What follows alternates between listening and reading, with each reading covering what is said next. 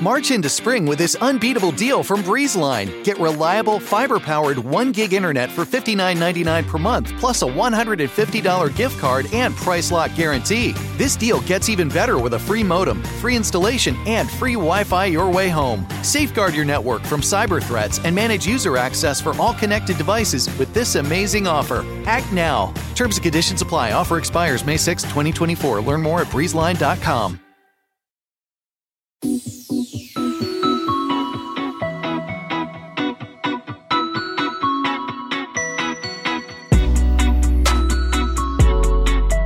Welcome back to Pod Save the World. I'm Tommy Vitor. I'm Ben Rhodes. Ben, it's good to see you in person. Good to be here. I wish I had a little Iowa pork chop on my hand this time. It's not quite the same.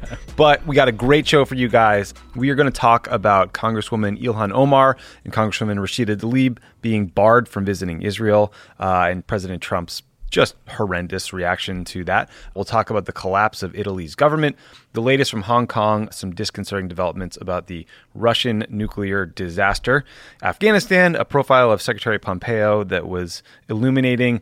I'll do a little section on the corruption of U.S. foreign policy. I'm excited for that part. We got some Iran updates, and then some lighter stories at the end, including an ISIS blooper reel, something I never thought I'd talk about. Always good, yeah. Then we'll be joined by Yacho Wang, a China researcher with Human Rights Watch. So Yes. Packed show. Packed show. A lot going on in the world. All right, let's start with the way Congresswoman Rashida Tlaib and Ilhan Omar have been treated in this dust-up about visiting Israel. We talked about this story last week, and it's just totally changed. Last week, we were telling everyone that the Israeli government made a good decision to let them in, and we were, really giving Ron Dermer, someone who you and I have personally scrapped with a bit, who is the Israeli ambassador to the U.S., some credit for not a friend of the pod. making the right decision. Things changed a little bit. So to catch you guys up, 2 U.S. members of Congress planned a trip to Israel and the West Bank this summer. There's a question about whether Israel would bar their entry since they have the authority to block supporters of the BDS movement from visiting Israel. Initially, Israel said they would allow Congresswoman Tlaib and Omar into the country, but then Prime Minister Netanyahu changed his mind because Trump tweeted about it. And he said, quote, "It would show great weakness if Israel allowed Rep. Omar and Rep. Tlaib to visit. They hate Israel and all Jewish people, and there is nothing that can be said or done to change their minds." End quotes. So I wanted to pause there for a minute before we go into the rest of this saga, because I think that tweet is one of the more disgusting things Trump has said, and he's now repeated it several times. There is zero evidence that Rashida Tlaib or Ilhan Omar hate Israel or all Jewish people. That is a disgusting lie. And while you and I have discussed past statements that Congressman Omar has made about Israel that we didn't agree with, and we've discussed why some opponents of the BDS movement think it's anti-Israel or anti-Semitic, I think that when you lie and like this and have hyperbole like this in these statements, it actually makes it harder to call out real anti-Semitism in the world at a time when it's rising, particularly on the far right. And it's bad. It's harmful. Yeah, and it just shows the utter trivialization of really profoundly important issues, like the future of Israel, like anti-Semitism. It turns it into this, like Trump turns everything into some kind of dumb, sportsified version of his approach to politics. I, Donald Trump, think it's good politics to be cozying up to the maximum extent to the right-wing government in Israel to try to peel off pro-Israel Jewish voters. So I'll say anything. I'll go out there and I'll say that the 2 Muslim women in the U.S. Congress hate all Jews, something that is completely insane, offensive, wrong. It trivializes the history of anti-Semitism, which includes the Holocaust. It trivializes the profound questions that are at stake in the Israeli-Palestinian issue, just so that, he can throw some red meat to the base and have another tiff with the squad. I mean, the fact that this doesn't get completely called out, rejected, at a time when the problem with anti-Semitism is emanating from Donald Trump's own base is truly disgusting, and is a window into kind of the complete moral bankruptcy at the heart of this whole project of Trump trying to use Israel as a political weapon to beat over the heads of his political opponents in the United States. It's disgusting. Yeah. And so it gets worse. So Part of the reason for this trip was official business, but part of it for Congresswoman Rashida Tlaib was she wanted to visit her 90-year-old grandmother in the West Bank. So after their official visit was blocked, Tlaib requested a visit on humanitarian grounds if she promised not to promote the BDS movement or talk about boycotts generally. So the Israeli Interior Ministry approved that proposal, but then Tlaib reconsidered it and said she just couldn't go through with the visit under those conditions. So let's hear a clip from her press conference with Congresswoman Omar. I think my grandmother said it beautifully when she said, I'm her asfur. Asfur in Arabic means her bird. And she said, I'm her dream manifested. I am her free bird. So why would I come back and be caged and bow down when my election rose her head up high, gave her dignity for the first time?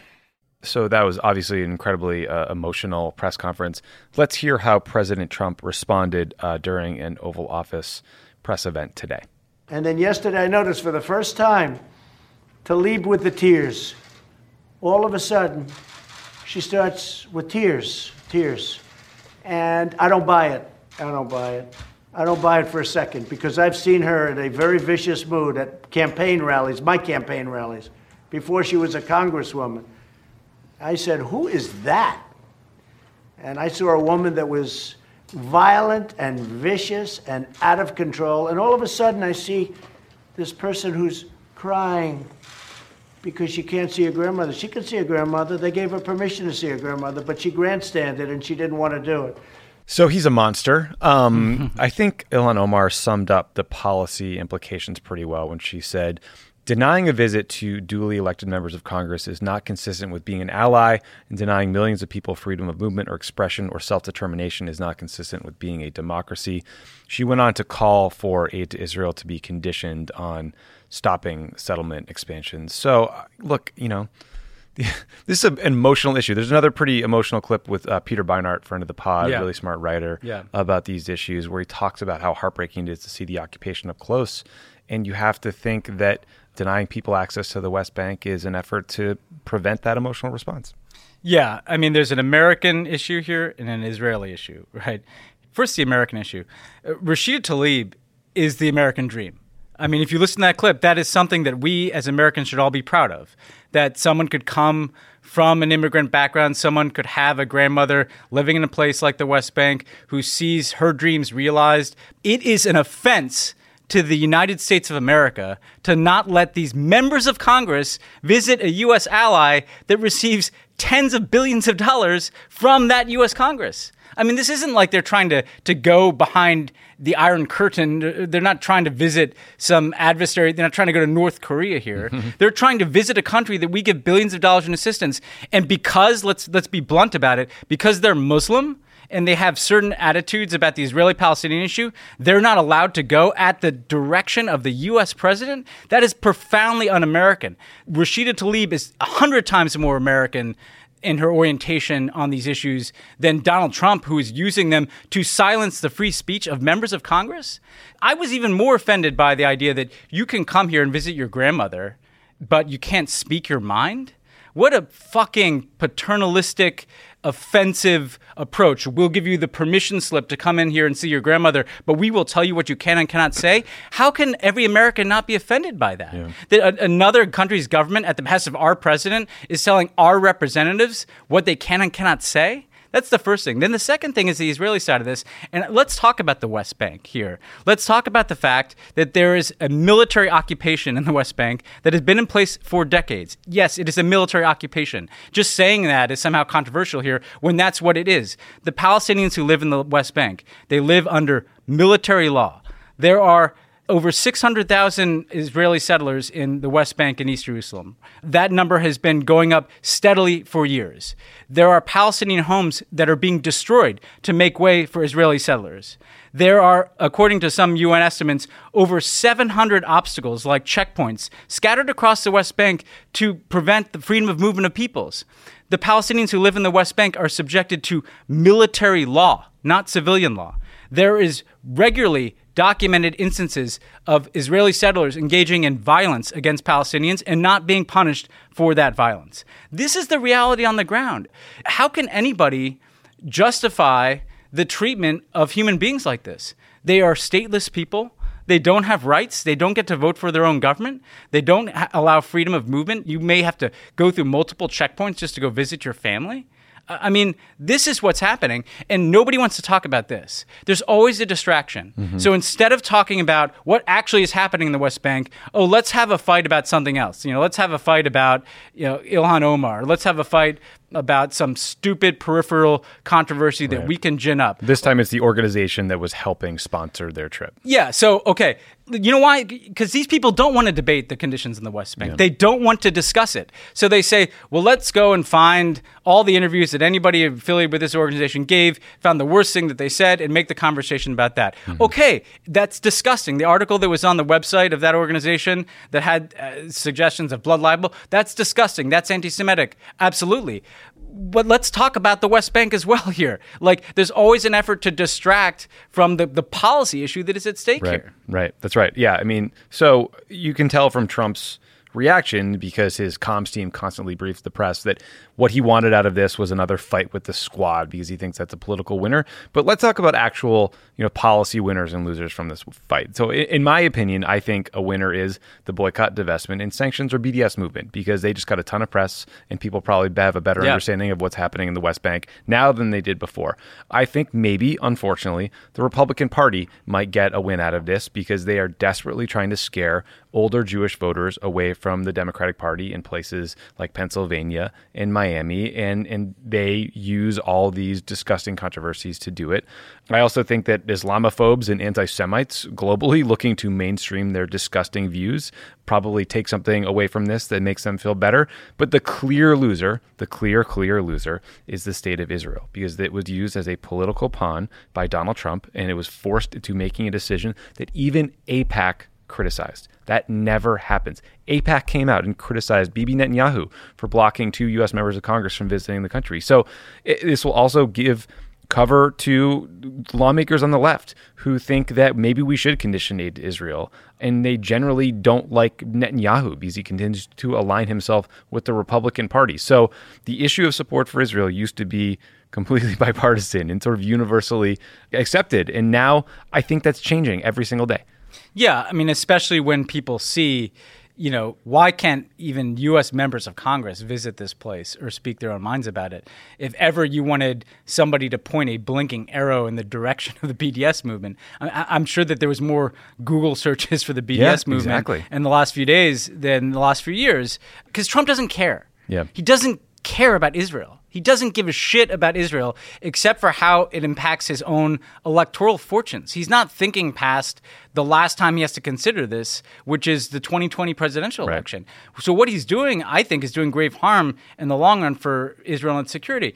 That said, to get back to the West Bank here, these people are showing their cards in the form of Netanyahu saying that, essentially there's going to be no two-state solution on his watch. You've got other people in Israel calling for the annexation of the West Bank.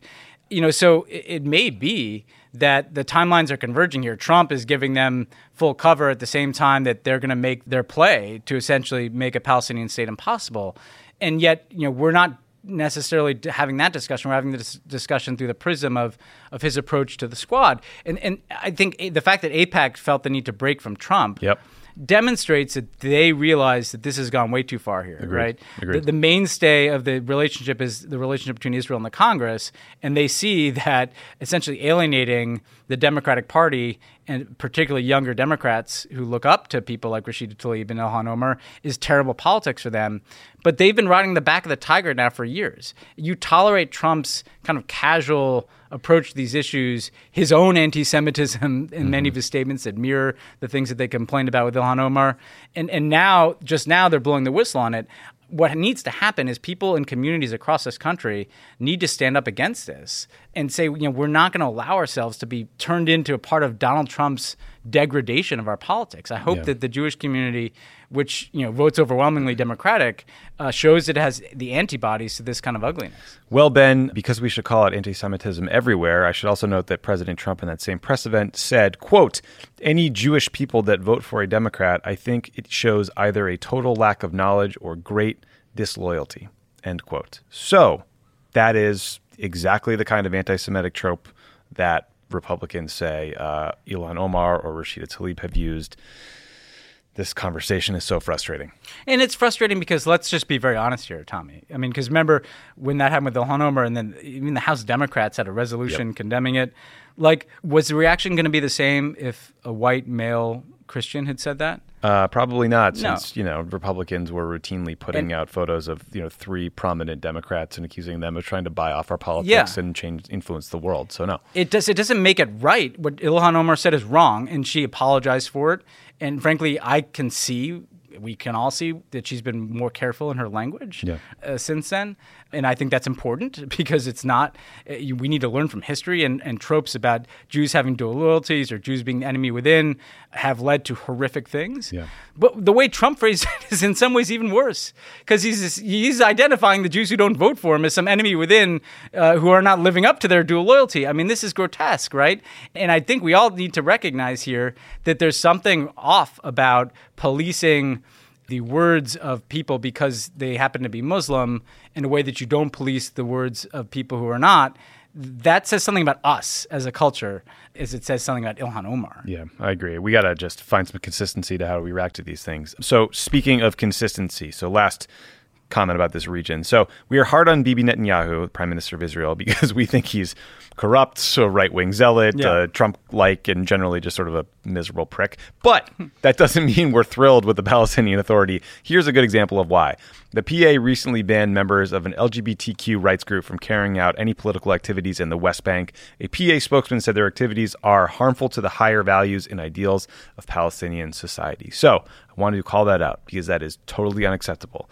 But I think the common thread here between our criticism of both sides is that we tend to focus on powerful elected officials denying average people their rights for cynical political purposes. Yeah, and the Palestinian Authority's failures are manifold here.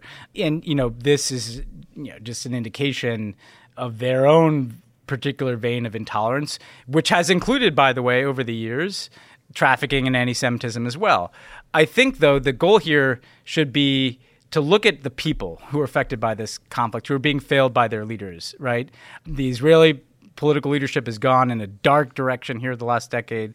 We've seen, significant trend lines all moving in the wrong direction. And the Palestinian leadership, has essentially been atrophied. They are not empowered to a very great deal. And insofar as they are, they kind of seek to perpetuate their own power.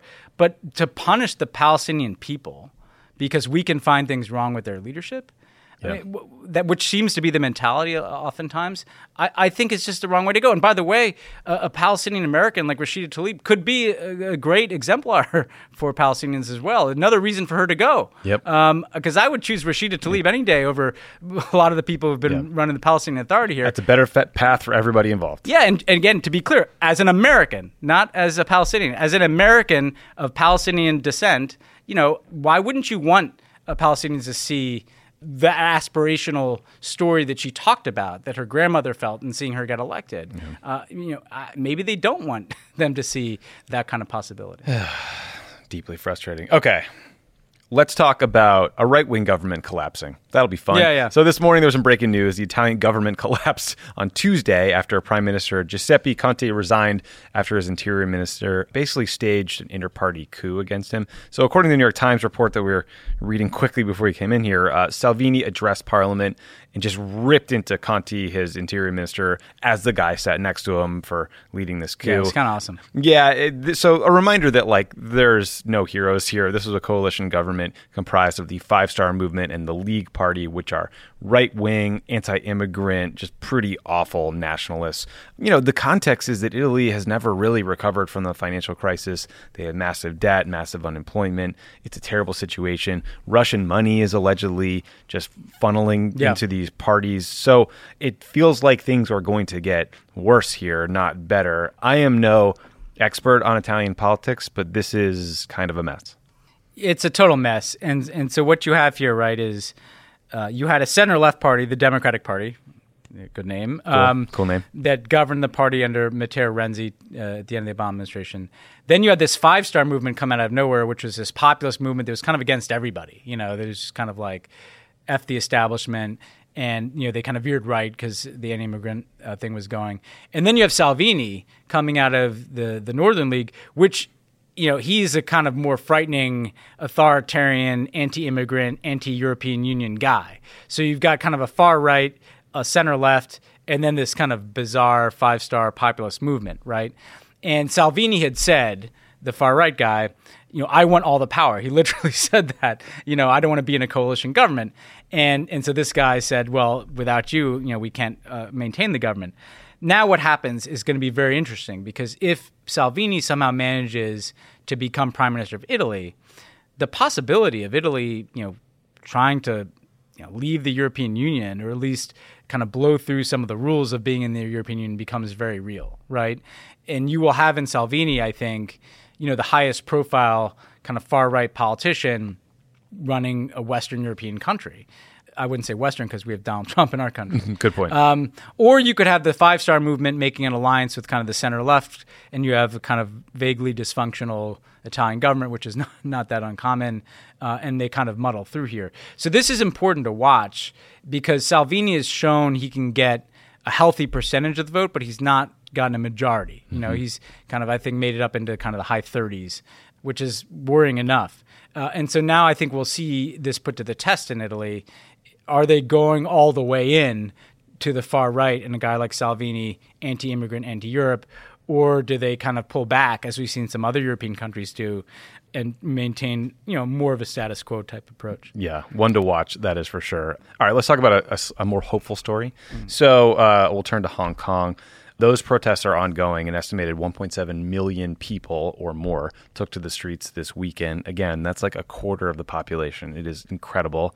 So we'll hear more about the protests and the movement and the leadership from our guests later in the show. But there was some interesting moves made by Facebook and Twitter that I thought were notable. So as part of this protest movement in the battle between Hong Kong and China, there's a huge propaganda war. The Chinese government has essentially total information control within China through their state-run TV and newspapers, but they're also trying to influence global opinion of the protest movement by pushing garbage out on social media. Twitter figured out that a bunch of accounts that originated in China, which is weird because Twitter is blocked in China, so they were like VPNing in or something, were pushing out videos or content that made the protesters look violent, that called them terrorists, that literally compared them to ISIS. So fun stuff to tweet. Twitter ended up deleting 983 accounts. And interestingly, it said they would ban state-run media outlets from paying to promote their content. So, the Chinese government has all these English language accounts that they are just propaganda, and they were, putting money behind it, and now they won't be able to do that. Twitter has taken a similar step with state-run outlets out of Russia, like RT and Sputnik. So Twitter also flagged what happened for Facebook. They took some action. The services are both widely used in Hong Kong, so it's probably an info op they were running against Chinese language protesters and citizens within Hong Kong. But I don't know, this is good from Twitter and Facebook. It's worth noting that Chinese state-run media is growing and expanding generally. Like, I think they're about to hire hundreds of people for an office in London. So this is going to be an increasingly big problem, the way Russian propaganda was. But I mean, some progress, right? Like, good for these social media companies.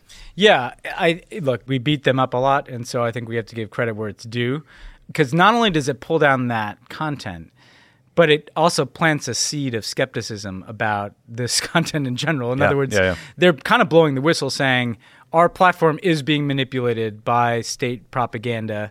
We're pulling down what we can see. But I think any user who consumes the fact that that's happened might now look a little more skeptically at the spread of these kinds of propaganda arguments that the protesters are violent. I think, Tommy, though, it also shows, like, now to be hard on the tech companies, they can do this. What we always heard from them is, this is too hard. Yeah. We can't police the algorithm. No, well, actually, if you actually put some resources into it, it's not that hard to figure out if someone's putting their thumb on the scale, right? And so my hope is that this begins a practice. And look, if this puts them at risk in certain places, well, you know what? Like, you're making enough money everywhere else. It raises interesting questions about. You mentioned the Chinese journalists. We had an interesting kind of debate because the Chinese would yank visas from American journalists regularly who are operating in China. And yet the Chinese send hundreds of journalists that are basically propagandists to Western countries like the U.S. And we debated whether or not to kick some of these people out if the Americans couldn't get their visas. We ultimately decided not to do that out of respect for freedom of the press. But it's an interesting debate. If they start restricting the ability of real journalists to operate inside of China, why we essentially facilitate all these China state-run entities to have these huge presences in the West is something that I think people should at least look at. Did I ever tell you about the time I had just gotten the NSC spokesman job and some comms person from the Chinese embassy invited me to coffee? Oh, yeah. It was like a Caribou coffee right at 17th there. Yeah. So I went and I sat down. And there were like 4 people at the table and then like 4 dudes kind of standing behind us. And they gave me all these DVDs and shit. I'm like, oh, yeah, I'll definitely watch that. Here's some thumb drives. Yeah, here's a thumb drive. Here's a DVD. Like, I'll sure check this out. I met that guy. He was always very nice. They're so nice. But like, what's going on. Also, did you see the story in the Times about how the Hong Kong protesters really like Pepe the Frog? And then someone had to tell them that it's like horribly racist symbol of the alt-right. And they were so sad because they're just these polite, nice people that just liked the cartoon. Yeah, I know. I mean, killing frogs for everybody. It's just nothing is sacred. Okay, here's a weird story. So last week we talked about this Russian nuclear incident that has freaked everybody out. They're trying to create a nuclear-powered cruise missile that could target any target anywhere in the world forever. So that's a big deal. So this international arms control group called the Comprehensive Nuclear Test Ban Organization have flagged the fact that 4 nuclear monitoring stations in Russia have stopped releasing the data that they monitor. So these monitoring stations are part of this global network that is used to make sure that countries aren't testing nuclear weapons, because that would be a violation of the Comprehensive Nuclear Test Ban Treaty. Should note that on Monday, a nuclear expert named Jeffrey Lewis, who's very smart on Twitter, give him a follow, updated the number of stations that are no longer releasing data to 6. So it seems like more than a coincidence. Experts think they are trying to hide information about that recent accident that may have involved this new type of missile that runs on nuclear fuel. So again, like you and I, we're not nuclear experts. I don't know if this is like a dangerous radioactive plume drifting over Russia that will make people sick. Or maybe this data is being hidden because it could reveal some sort of military secret. Like, who knows? But that's kind of the point. Russia has a terrible history of dumping nuclear waste into the ocean, including like entire fucking subs. They cover up disasters. And oh, by the way, in December, they're going to start operating the world's only floating nuclear power plant. So like, this is an ongoing issue. Worry about, because you don't worry about nuclear materials until you really worry about them. Yeah, until there's a tsunami. I mean, because here's the thing. Putin announced the fact that they were creating this nuclear cruise missile to great fanfare. So I can guarantee you that if the launch worked, they'd be talking about it, right? For sure. So the fact that they're shutting stuff down and the fact that they're obfuscating about what happened, like, is confirming that something went wrong with the test of this thing. And yeah, if you have the history of Chernobyl and you have a history of like all kinds of vulnerabilities in the security of nuclear materials and questions about how you're disposing of it, like, yeah, I'd be worried about this. Me too. And if you're living in those affected areas and you can't even trust what the government's telling you, or if you're in some place where the water could have been polluted and this is where a guy like Jeffrey Lewis is good to follow. Like, this is not Chernobyl, it's not of that scale, but like whenever there's contamination involving radiation, like, you generally want governments to tell the truth. Yeah, it'd be good to know. Yeah, and the fact that we can't trust the Russian government to tell us anything, and here we see how that manifests with like potential nuclear materials. That is very worrying. I think the other thing that should be worrying is, we talked about the arms race here, Tommy, but like a lot of these countries we've been talking about, the United States and Russia, okay, India, China, Pakistan, like, if everybody starts trying to build new types of nuclear weapons, the assumption that something won't go wrong. I mean, obviously the biggest thing that can go wrong is a nuclear war, but the assumption that all this nuclear material is just going to be safe and secure, part of what shocked people towards the end of the Cold War was Chernobyl, or even 3 Mile Island here in the United States.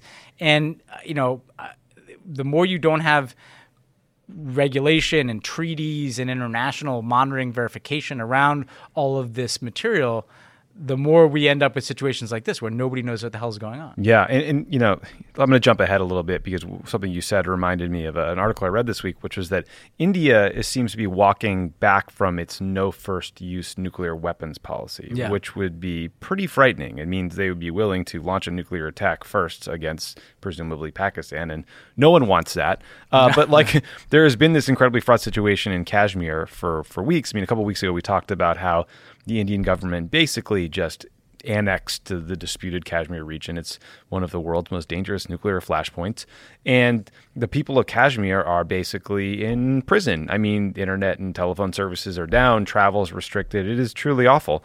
And the international community has been pretty silent on it. Here's what President Trump had to say today, quote, "Kashmir's a very complicated place. You have the Hindus and you have the Muslims, and I wouldn't say they get along so great. And that's what you have right now," end quote. So that's the level of sophistication with which we're approaching this thank crisis. God we have that type of expertise in the Oval Office at the sensitive situation. I mean, the first thing is it's a reminder what happened in Kashmir, as what happened with the Uyghurs in China we've talked about, is a reminder that we tend to think that we live in this hyper-connected age and that information can get everywhere and we have kind of knowledge about what's happening anywhere and you can communicate with people anywhere. The fact that the Indian government could take a decision to militarily occupy this territory and then literally just cut it off. Yeah. Like, you can't call, you can't email, there's really no good internet. point. It's just fucking dark. Yeah. Like, anything could be happening there, right? And we would have no idea. And that this goes on for weeks is a pretty chilling thing. And India's a democracy. It's supposed to be the world's largest democracy.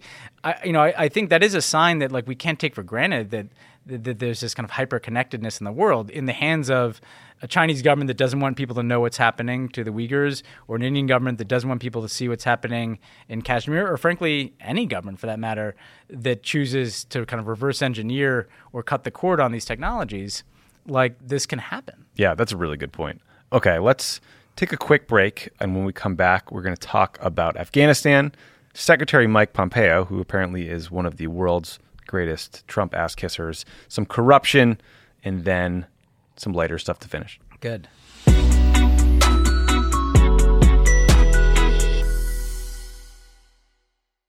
Support for Pod Save the World comes from the International Rescue Committee. The IRC works in more than 50 countries, serving people whose lives have been upended by war, conflict, and natural disasters. In places like Gaza, Ukraine, and Sudan, displaced families are experiencing war, extreme hunger, and life-threatening injuries.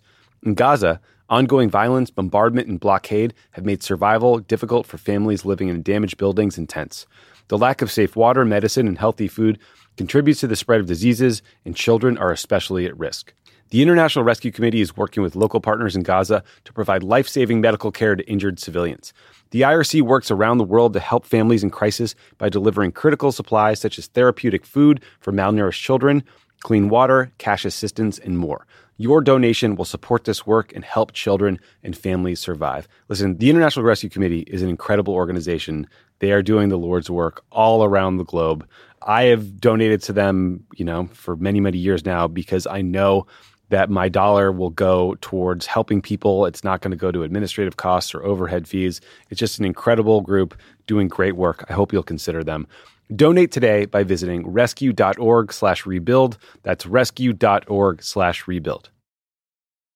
Stay connected this winter with this unbeatable deal from BreezeLine. Get reliable, fiber-powered internet for just $19.99 per month with all-in pricing for 2 years. But that's not all. Your first month is on us. This deal gets better with a free modem and installation, along with free Wi-Fi your way whole home coverage. Safeguard your network from cyber threats and keep all your devices connected and secured with this amazing offer. Act now. Terms and conditions apply. Offer expires March 3rd, 2024. Learn more at breezeline.com. For years, I just dreaded going to the dentist. But at Advanced Dentistry, I don't have to. First and foremost, they want you to feel comfortable when you walk in. Like, you'll feel it. Whereas in the past, I might have gone into the dentist and thinking, I might feel some pain at some point. But with IV sedation, it can be something that you don't dread. If you've been avoiding the dentist because of fear, worry, or just not wanting to be judged, you're not alone. Visit NoFearDentist.com to learn how IV sedation can change your life.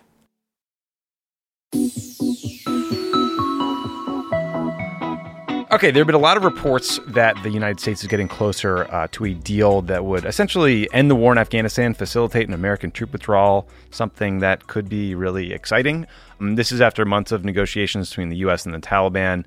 It's hard to know what the truth is or where Trump's head is on all of this because his opinion constantly changes depending on when, like, Lindsey Graham played golf with him last. But yeah.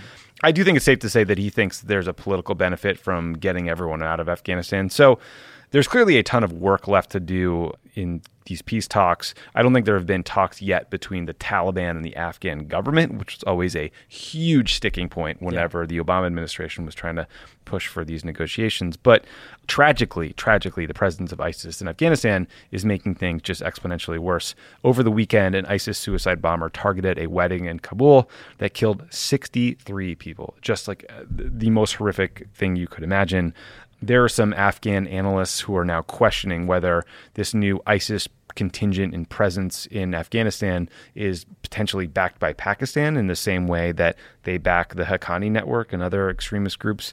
There are some American intelligence officials quoted in the New York Times saying there's no evidence of that sort of work between the Pacs and ISIS, but it's disconcerting. It's also notable that Afghan President Ashraf Ghani placed some of the blame for this horrible attack on the Taliban and said they cannot absolve themselves of blame, for they provide a platform for terrorists. So I don't know, Ben, like you and I have talked many times about how we believe it's time to get the hell out of Afghanistan, but it is not without risk.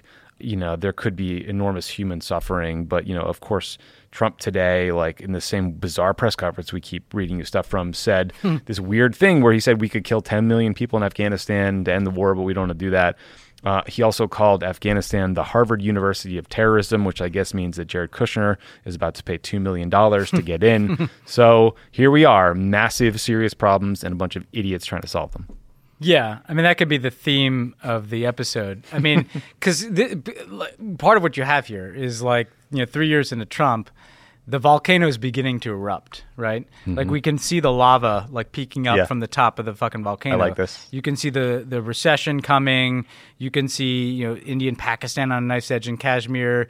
You can see these Hong Kong protests. The Iranians are accumulating stockpile of nuclear material.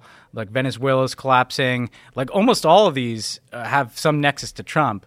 And nobody has any confidence that this moron is going to be able to stop the lava that is rolling down the volcano, right? Mm-hmm. And this is just like where we're at, right? Bro versus the volcano? Yeah. And Lindsey Graham and all these guys are right on board for this ride. And we're all sitting there, and our houses are right in the path of this lava, right? Yeah, we're just sitting here looking at this, and then the one person who has an office that might be able to do something about this is telling us that the fucking Hindus and Muslims don't get along, so you have problems in Kashmir, and you could kill 10 million people in Afghanistan, and that Jews who don't vote for him are betraying their loyalty to the Israeli government. That's what we got. That's what we got. It's like in the movie where the crisis is coming, and let's get everybody together. Let's get the smartest people together. Who's the best person that we can put on this problem? And we've got a guy who's going to tell us that religion is a complicated thing, right? And Jared. And that Jared and Ivanka are wonderful people. They're on vacation, and they work harder than anybody else, he tells us. I learned that on Twitter, too, right? That's where we're at, okay? Afghanistan. All I'm going to say about this is I continue to believe that continuing to fight a war into a fourth decade is not the thing that's going to stop the violence. Yeah. And that's kind of my bottom line here. And that, frankly, ISIS probably, we can debate whether they want us there or not, but us being there hasn't been a break on them getting a toehold. This idea that the one solution is to just stay, we know is not the case. Yeah. Let's talk about one other guy who has a very big office who's supposed to be in charge of solving these problems. But there's a long profile in The New Yorker of Secretary of State Mike Pompeo that everyone should read because it's fascinating. But it does make you question the sort of conventional wisdom that he's maybe the most competent person in the building, right? Yeah. So it's just some anecdotes from this piece. And everyone should read the full piece in The New Yorker. A reminder that Pompeo was as hard on Trump during the 2016 primary as we are on Trump today. There's this anecdote in the beginning where he's just hammering Trump while he's in the building before a stadium full of Kansas Republican caucus goers because he convinced Marco Rubio to make this big last stand in Kansas, and Rubio got his ass handed to him and took third because Pompeo's not that bright. But one thing he specifically said was Marco Rubio would never order soldiers to commit a war crime, and Donald Trump would, so that's pretty brutal. Former officials say that Pompeo is basically the most obsequious guy in the administration. A former American ambassador describes him as, quote, a heat-seeking missile for Trump's ass, end quote. Thank you for that image. Yeah. It reminded me that Pompeo was honestly the most batshit crazy Benghazi conspiracy theorist out there. Top of the list. He called Clinton's management of Benghazi worse than Watergate, which is wild. Yeah. And then he went on to lead an intelligence agency, so I will never get over that. It reminds you that he is as beholden to the Koch brothers as any elected official out there, as is Mike Pence, by the way.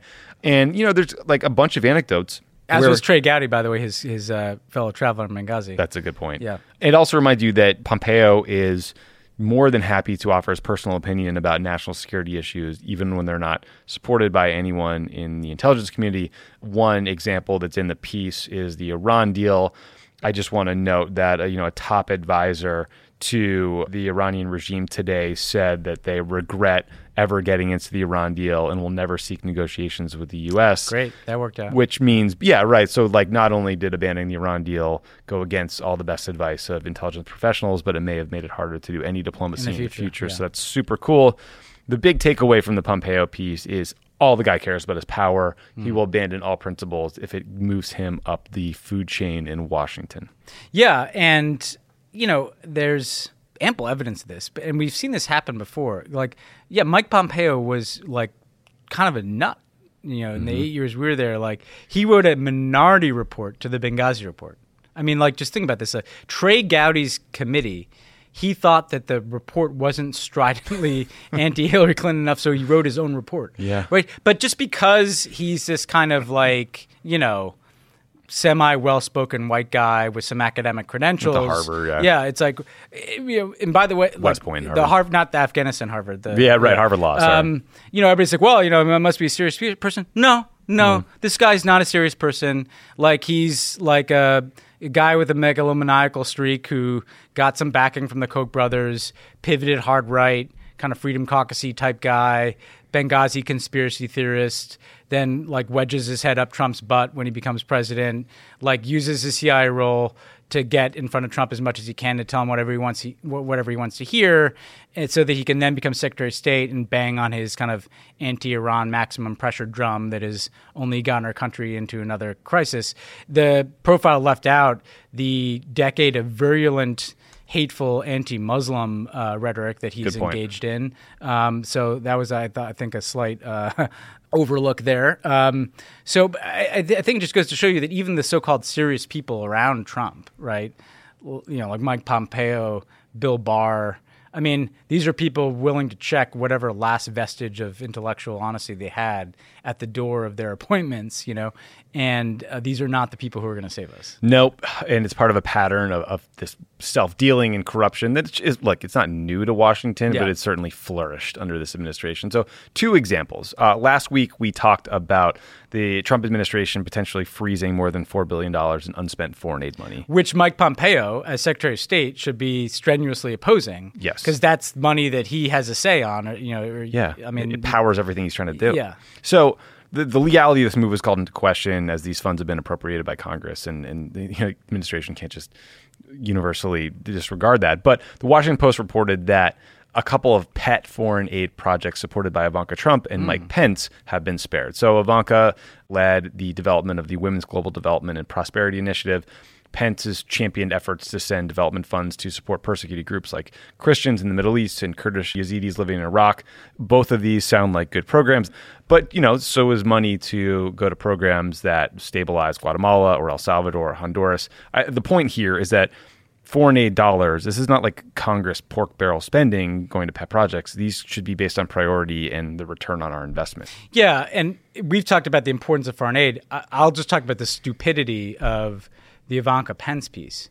If you care about Christians in the Middle East, which I do, and I met with them frequently when I was in government, well, if you're cutting off assistance for international organizations that deal with refugees, if you're cutting off assistance for international donor groups that help deal with the Christians that are leaving, it doesn't really matter if you maintain the initiative. They're actually cutting funds that will have a direct bearing on Mike Pence's initiative or Ivanka's. If she wants to empower women and girls, and we're zeroing out funding for food security Right. A lot of that Right. food security money goes to small women farmers in Africa. I know I worked on that program, right? Because you try to get beyond these big farms and how do we empower small farmers and how do we empower women? So stupidly, like they're proving their point by what they're trying to preserve. If they're saying, well, these are pet political projects because they deal with Christians in the Middle East and Ivanka's effort to get invited to the Met Ball by saying she had a women's initiative,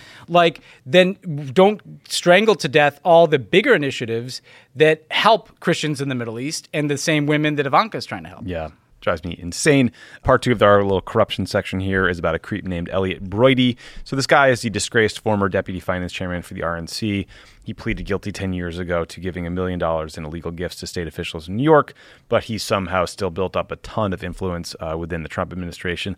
The New York Times did a big piece on all the ways he has distorted our politics lately, in particular foreign policy. So, the latest iteration is there's some questions of whether he violated the Foreign Agent Registration Act. The feds are looking into whether his work with a pedophile named George Nader, who's also a big Republican donor, to secure contracts from the Saudis and Emiratis was on the up and up. They're looking into whether he illegally lobbied for Angola, the ways he manipulated think tanks and conservative media. So, Ben, this is the worst example of the blob, something that you have been dealing with and railing against for a very long time. Yeah, I really think everybody should check this one out because it is kind of a great window into what we've been complaining about here.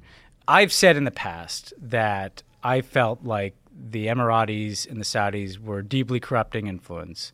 The most obvious ways in which they are corrupting influence is that they spend millions of dollars on lobbying, they spend millions of dollars on think tanks, and lo and behold, those think tanks tend to support positions that they support. But also there's some more insidious corruption, like the lavish speaking fees that are paid to former officials, right? And so if you are in government and you know that if you act like Ben Rhodes and you piss off all these people, you're not going to get, that's not going to be there for you, right? You get a podcast. But you get a fucking podcast at Cricket Media, right? But if you know that, if you're kind of paint within the margins here, there might be corporate boards open for you. There might be these lavish speaking things open to you. What was $100,000? So that's what I'm working up to here, sorry. right? So the piece details how this grifter, Elliot Broidy, right, sets up through I believe it was the Foundation for the Defense of Democracy, yes, a particularly odious anti-Iran deal think tank. The Emiratis cut a giant check, millions of dollars, to this guy, Elliot Broidy, to use as his own personal slush fund to turn the Foundation of Defense of Democracy into kind of this platform for their views against Qatar, right? Bob Gates, our former Secretary of Defense, gets paid $100,000 to give a speech at the Foundation of Defense of Democracy. Paragon of virtue, by the way. Let me tell you something. Could anybody listening to this podcast consider that it would be worth $100,000 to hear Bob Gates say anything? Is there literally anything that Bob Gates could say that would be worth $100,000? I don't think right? so. And do you think that Bob Gates's comments about Qatar were worth that $100,000? No. Do you think that Elliot Broidy, or for that matter, the Foundation of Defense of Democracies, even cared what Bob Gates said? Bob Gates could have shown up at the fucking Foundation of Defense of Democracies and read the phone book. All they wanted to show is, here's this former Secretary of Defense who's on board. He's with the program. Let me snap a picture with him, by the way. Part of the contract was he had to meet one-on-one with Elliot Broidy. I'm sure get that picture, right? And now we will show there's bipartisan support for our anti-Qatar agenda because we've got Leon Panetta, who is also in this mix, and Bob Gates here, and that's all they care about. And that's what they're willing to pay $100,000 for, right? That should be really concerning to Americans, that this is this corrupting influence where anybody who's rotating in and out of government, like a lot of these people do, or know if I do and say certain things, I know that payday's sitting there. And by the way, the Foundation for Defense of Democracies, are they fucking defending democracy in the United Arab Emirates and Saudi Arabia? I'm waiting for that. Yeah, that's not happening. Where does that enter into the picture? Maybe all these guys should get a podcast. So like us, they can burn the boats behind them and never be allowed back in Washington, Sorry D.C. about this. Yeah, No. That story was my outrageous. chance at and I'm just going to get a little self-pitying here, right? How is it that giving $100,000 speech set up by a grifter like Elliot Broidy at the Foundation for Defense of Democracies is not at all a disqualifying thing in American politics. And what I've said on this podcast today probably is disqualifying from like a Senate-confirmed position in American politics. You were nice to Rashida Tlaib. That's probably a deal breaker. But just think about that. I know. That's a problem. Like, that is a problem. Not that I'm such a great guy, but just that, like, this behavior is profoundly corrupt. I know. And the incentives are all messed up. And I was kidding about the Rashida Tlaib thing. Like, my point is that a bunch of Republicans would literally demagogue the fact that we defended a U.S. member of Congress and be totally fine with their former colleagues taking $100,000 from a creepy think tank that is serving as a carve-out for a foreign government that is trying to manipulate U.S. foreign policy, which, hey, by the way, led to the President of the United States tweeting that we should blockade Qatar and creating an international incident. Yeah. And I'm just going to amend that to say, complicated my Senate confirmation. Hope springs eternal, buddy. Okay, 2 lighter ones to finish. This one has to do with the trade war, but is very personal to me, and I believe that all of us here, you, me, all the world does, we have a duty to solve this. So the LA Times wrote a piece about how the trade war with China is just crushing California winemakers. So winemakers and distributors, they've been working hard for many years to get access to Chinese markets, but Trump's tariffs amount to a 93% surcharge on every bottle sold in China. So that is like, obviously almost doubling the price, but it's also more than the tax on French wines and Australian wines, which have a head start anyway. So 95% of the $1.46 billion in wine exported from the U.S. is from California. U.S. wine exports to China are down a third in the first half of this year compared to like 2017. These are markets that these winemakers worked on for years. They probably will never get them back. So this article was datelined out of Healdsburg, California, which is where I got married. So I'm going to put out an ask to all the worldos to buy and drink some California wine this weekend. It is the least you can do. I did do my part by trying to drink all of the wine in California at your rehearsal dinner. You did. Made the classic rookie error of getting too drunk at the rehearsal dinner so that I was like not quite 100% at the wedding. I did that on Thursday night and I had to show up on Friday. I mean, just, like Trump is just like everything I like he seems to like, I know. Take aim at, In the state of California, the entire state is a part of this. I also have a thing about this too, like there's something about Trump that you kind of wish that the guy actually did drink. Yes. Not now, right? Like, I mean, I'm not saying like take it up now, Trump, right? That'd be a little worrying. But like, it seems like he has a lot of misplaced energy, where some people might like sit down at night and open a nice bottle of California Red and watch a movie. Mm-hmm. Like he's sitting there pounding Diet Coke and watching cable television. Like maybe like a good California Zin or like a subtle Pinot. Or, like, I mean, maybe that's what's missing. I also don't get how you can wake up that angry if you're not hungover. Like, chill out, man. I've literally never been that angry if I wasn't hungover. Yeah, like it's a nice Sunday. Stop tweeting it like, Anthony Scaramucci or whatever. Like, go outside. Okay, final story. So we talked about the rivalry between ISIS and Al-Qaeda before to... a storied rivalry.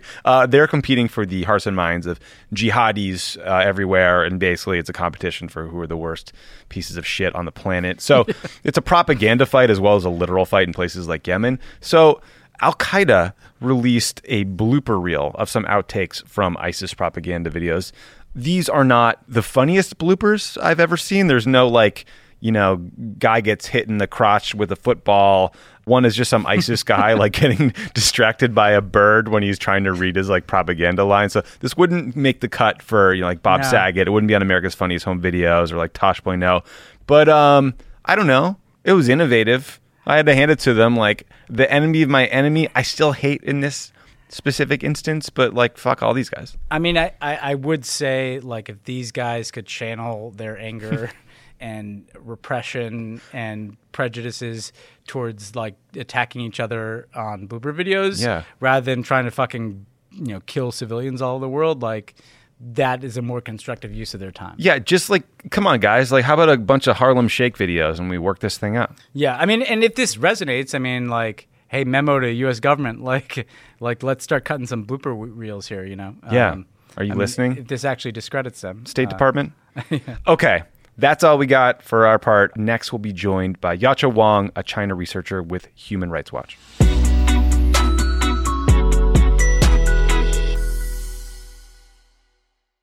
This show is sponsored by BetterHelp. We all carry around different stressors, big and small. When we keep them bottled up, it can start to affect us negatively. Therapy is a safe space to get things off your chest and to figure out how to work through whatever's weighing you down. If you're thinking of starting therapy, give BetterHelp a try. It's entirely online. It's designed to be convenient, flexible, and suited to your schedule. Just fill out a brief questionnaire to get matched with a licensed therapist and switch therapists anytime for no additional charge. Listen, if you're listening to Pod Save the World, you need some therapy. If you're watching the events around the world that might freak you out, we've got this election coming down the pike. There's a lot of stuff that people are stressed about, that are anxious about, stuff that makes you lose sleep, and therapy can help. Get it off your chest with BetterHelp. Visit BetterHelp.com/crookedworld. Go today to get 10% off your first month. That's BetterHelp, HELP.com/crookedworld. Welcome back to our studio, where we have a special guest with us today, Toucan Sam from Fruit Loops. Toucan Sam, welcome. It's my pleasure to be here. Oh, and it's Fruit Loops, just so you know. Fruit? Fruit. Yeah, fruit. No, it's Fruit Loops. The same way you say studio. That's not how we say it. Fruit Loops, find the loopy side. Napa! Silence is golden, especially when it comes to brakes. That's why Napa Silent Guard are built to be one of the smoothest and most quiet brakes on the market. Made with fiber-reinforced shims that eliminate noise for the life of the pad, rubber-coated hardware for a better fit, and quality design that meets and exceeds OE performance. Silent Guard brakes deliver the stopping power drivers demand. Available now at Napa locations nationwide. Napa!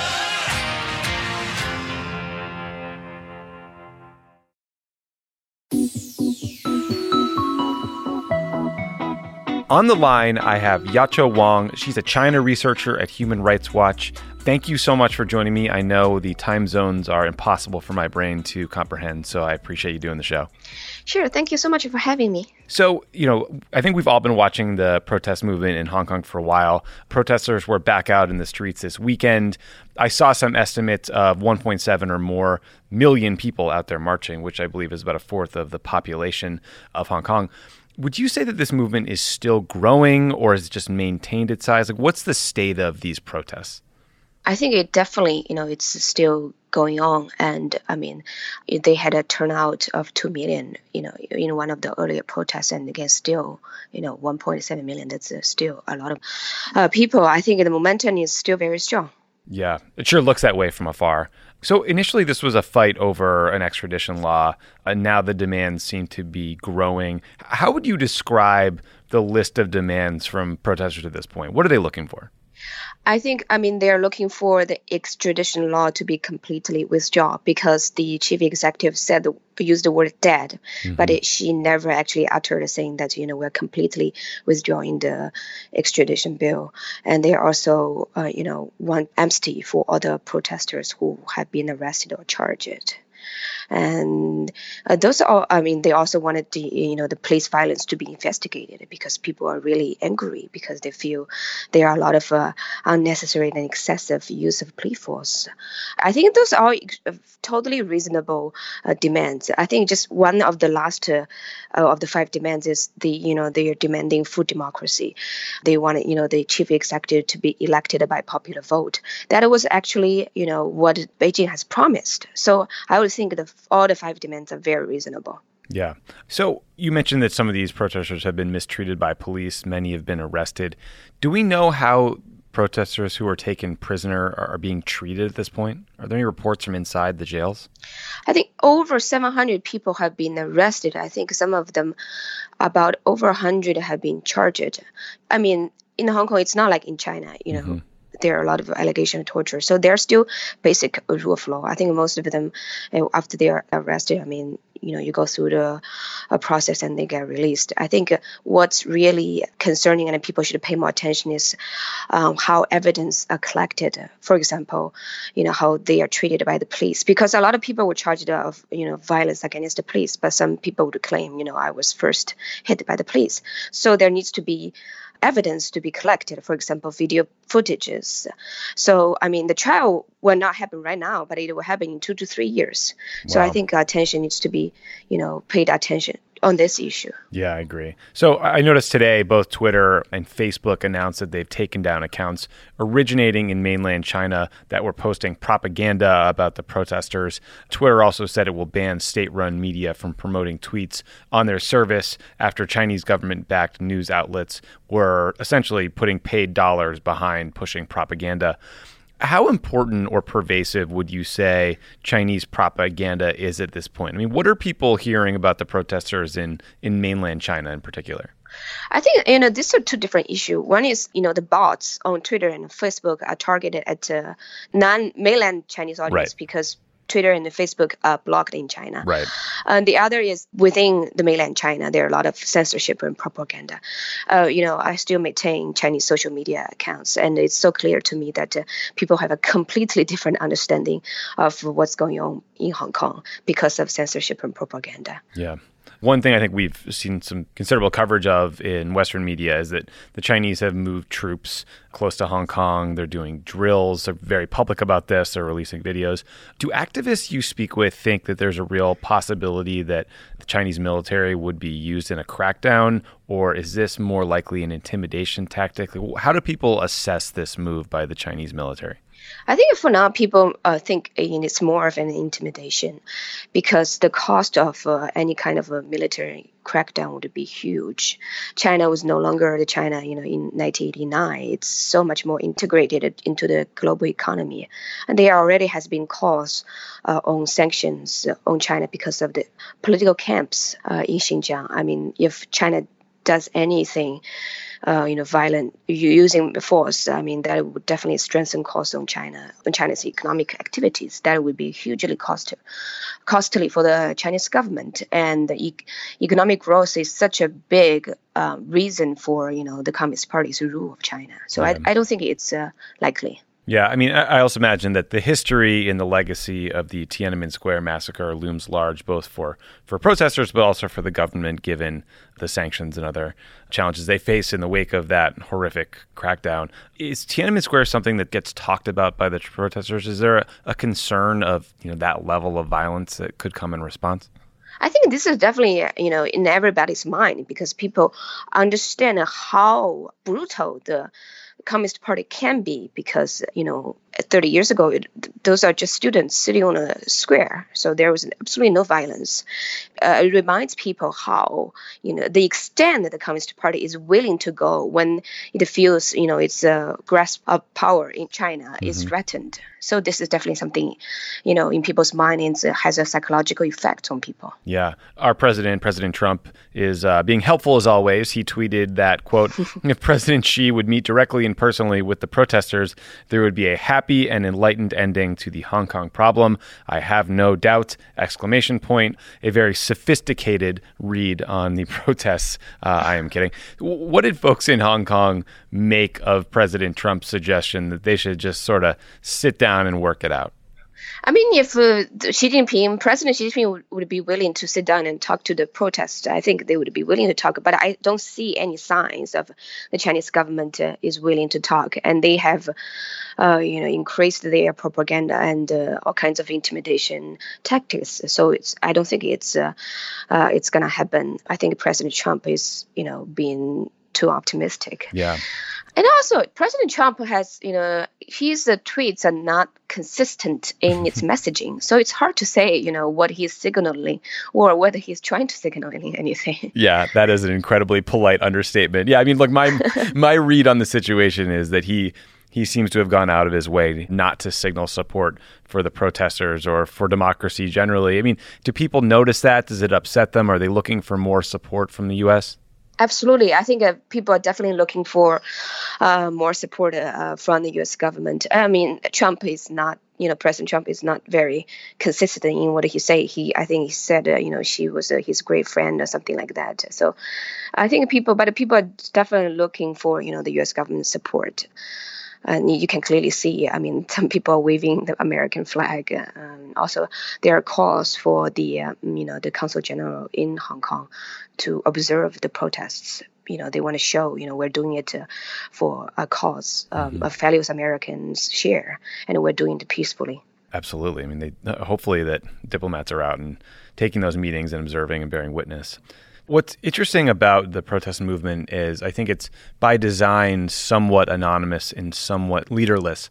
Has that made it difficult for there to be a negotiated solution? I mean, what is the end game with a protest movement that can seem amorphous by design? I think it's by design. It's also grow naturally this way because 5 years ago there was the Umbrella Revolution. Several leaders went to jail for that. So I mean, leaderless, decentralized style of protest protected people from being targeted and sent to jail. And on the other hand, I think it just grow organically that way. It's been so effective because, 5 years ago, people occupied a certain area and, it's easy to be targeted. And now they are doing it, in a very ad hoc way. Now they have the slogan, "Be water." They are born, it's a slogan from the movie star, Bruce Lee, be shapeless, have no forms, and it's just, I think it's awesome. It's very innovative. It's truly inspiring and incredibly brave. Yeah. And we are amazed by the people out in the streets week after week over here. We talked earlier about, the Chinese use of propaganda, both in the mainland and their efforts to target the West. I mean, you wrote a really moving piece about the fact that the Chinese government has pretty effectively been able to just erase the history of Tiananmen Square from the country's history in school books. And most university students don't know who Tank Man is, who's seen as, it's one of the most famous photos ever taken. I mean, could you talk a little bit about that history and that legacy of Tiananmen and what it meant to you? I think, I grew up in a system that was, very censored. It's all encompassing censorship. It's not just, you don't get the news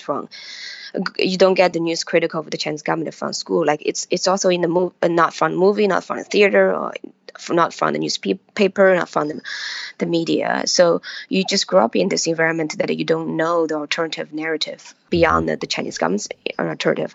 Then somehow, it's just real life. You stumble onto something that you have never seen it, and it's very disorienting. You start to question, you become curious, then you look for more information. I think that's this is not unique to me. It happens to a lot of young people. I think what the really good thing is that after you discover the truth, you can never go back. And I think a lot of people who learned what really happened, and they become like a strong advocate for freedom of speech. That's pretty incredible. So one last question for you. The human rights situation in China is pretty grim right now. I mean, you have millions of Chinese Muslims being held in concentration camps. Xi Jinping seems to be emboldened by his power. And I imagine probably because we have a president of the United States who doesn't seem to care much about human rights anymore. Do you think that the leadership in China is emboldened, or is there hope that they will consider a negotiation and maybe offer concessions in some way? It's really hard to say what's in Chinese government's mind. I mean, we can clearly tell, Trump has sent so many tweets that is so frustrating and, not being supportive of activists in China, and just, frustrating. But to what extent, that have an effect on, Chinese government's decisions, because even during the Obama administration or the Bush administration, I don't think those governments have been really strong on China's human rights records, and because the economy has become bigger and bigger, it just emboldens the Chinese government. So I think my point is that it's hard to say because there's no transparency within the top of the Chinese government. Yeah. That's fair. Well, listen, thank you so much for the work you're doing on these issues, and thank you for talking with me. I really appreciate it, and we will keep watching very closely. Thank you so much for having me. Thank you to Yaqiu Wang. Thank you to you, Ben. Thank you to blooper lovers everywhere. It's great to be back. Yeah, it's good to have you back. Drink those Cali wines. You maybe Google Bella Vineyards. They're very nice. Lovely people. They have a cave you can go into and sip on some wine. And I'd say scout your zombie apocalypse territory in Greenland, but now we know even Greenland may be out of reach if Trump has his way. I didn't even get to that one. Yeah. God damn it. Those poor people in Greenland were like, hey, man. We finally thought we had it, Please leave us alone. Yeah, we got Comiton to deal with this. Yeah, everyone in Denmark's like, what are you talking about? Anyway, talk to you next week. See ya. Pod Save the World is a product of Crooked Media. The show is produced by Michael Martinez. It's mixed and edited by Chris Basil. Kyle Seglin is our sound engineer. Thanks to our digital team, Elijah Cohn, Nar Melkonian, and Milo Kim, who film and share these interviews on video each week.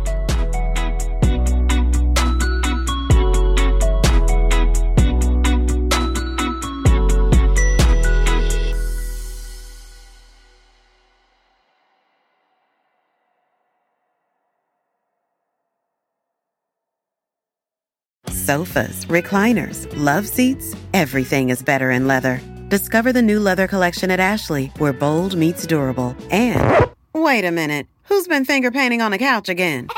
That's okay, leather is easy to clean. The new leather collection at Ashley is built with the durability you need for the whole family. Yes, pets too. Luxury is meant to be livable. Shop chairs starting at $499.99 and sofas at $599.99. Ashley, for the love of home. Hi, it's Martha Stewart. You know, I spend a lot of time thinking about dirt. At 3 a.m., at all hours of the day, really. What people don't know is that not all dirt is the same. You need dirt with the right kind of nutrients. New Miracle-Gro organic raised bed and garden soil is so dense, so full of nutrient-rich, high-quality ingredients.